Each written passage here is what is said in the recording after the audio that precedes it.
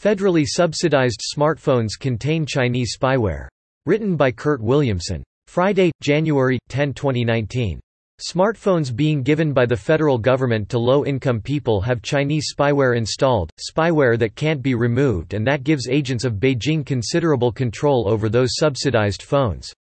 According to researchers quoted in various media reports of the discovery of the malware, the Android OS devices given to people participating in the federally funded and FCC-managed Lifeline Assistance Program are pre-loaded with applications that give the Chinese access to private data, including contacts and texts, and that allow the company that developed one of the apps to remotely download additional apps to the phone without user participation.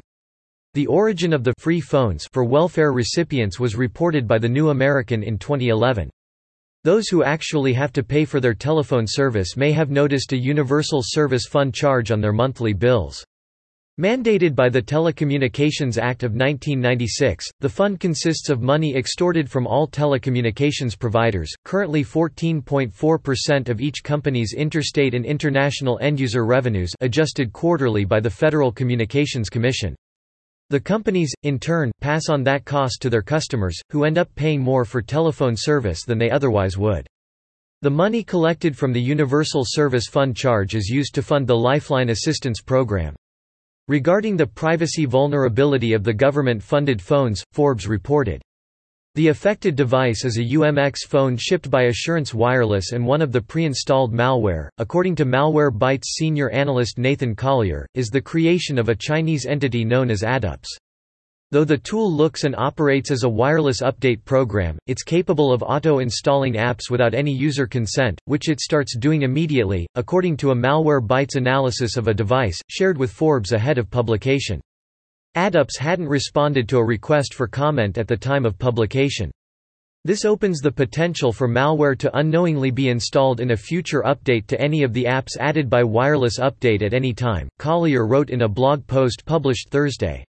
Historically, ADUPS tools have been caught siphoning off private data from phones, including the full body of text messages, contact lists and call histories with full telephone numbers.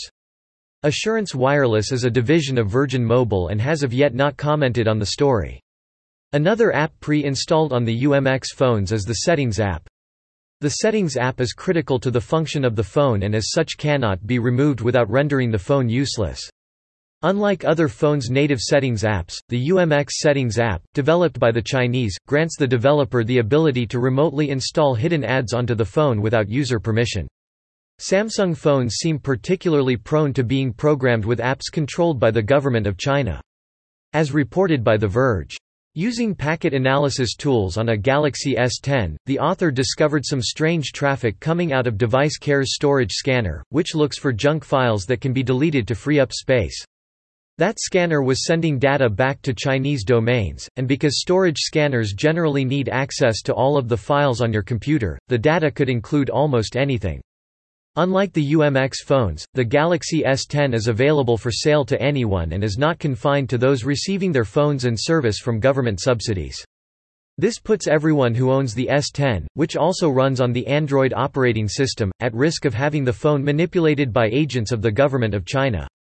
Again, from The Verge. The scanner utility was made in collaboration with Qihoo 360, a Chinese security company that has occasionally made headlines for complying with national censorship directives. But it wasn't clear from the scan which data was being sent back to Qihoo and why, which led the Redditor to worry about spyware. And since the app was built into Samsung's operating system, there is no way for concerned users to remove it. For its part, Samsung issued a statement promoting its careful protection of users' data and privacy and claiming that the information being collected by the Device Care storage scanner on Galaxy S10 smartphones is fully managed by Samsung's Device Care solution. Regarding the Chinese software pre-installed on the Galaxy S10, the ancient maxim of caveat emptor seems apparent. The ubiquity of smartphones and the vulnerability of data stored locally and in the cloud makes owning and using a smartphone a risk that every user of such a device knows or should know that he is running. In the case of the UMX smartphone being sent to people participating in the federal government's Lifeline Assistance Program, users don't have a choice of which device they receive. Some consider such a restriction to be unfair and yet another example of the poor being penalized for their poverty. For example, the Forbes article closes with the following question, but the case in the U.S. has another element in that low-income folk who have been endangered. The question worth asking is privacy only for the rich? While persecuting a person for his poverty is certainly immoral and indefensible, there is a way to avoid allowing the Chinese Communist regime to have access to and control of data stored on the smartphones of more than 7 million participants in the Lifeline Assurance Program's subsidized cell service. Abolish the program. The entirety of power granted to the federal government is set forth in the U.S. Constitution. There is no provision in that document that gives the federal government authority to tax phone company customers and use the money thus collected to provide cell phones and cellular service to people at low or no price. No government-funded phones, no Chinese spyware stealing data stored by people on government-funded phones. As with so many other problems, the solution is enforcement of the enumerated powers of the U.S. Constitution. Subscribe to The New American and listen to more by clicking podcast on the top right corner of our homepage. Also, please consider donating to help us push out more content for you, our listeners.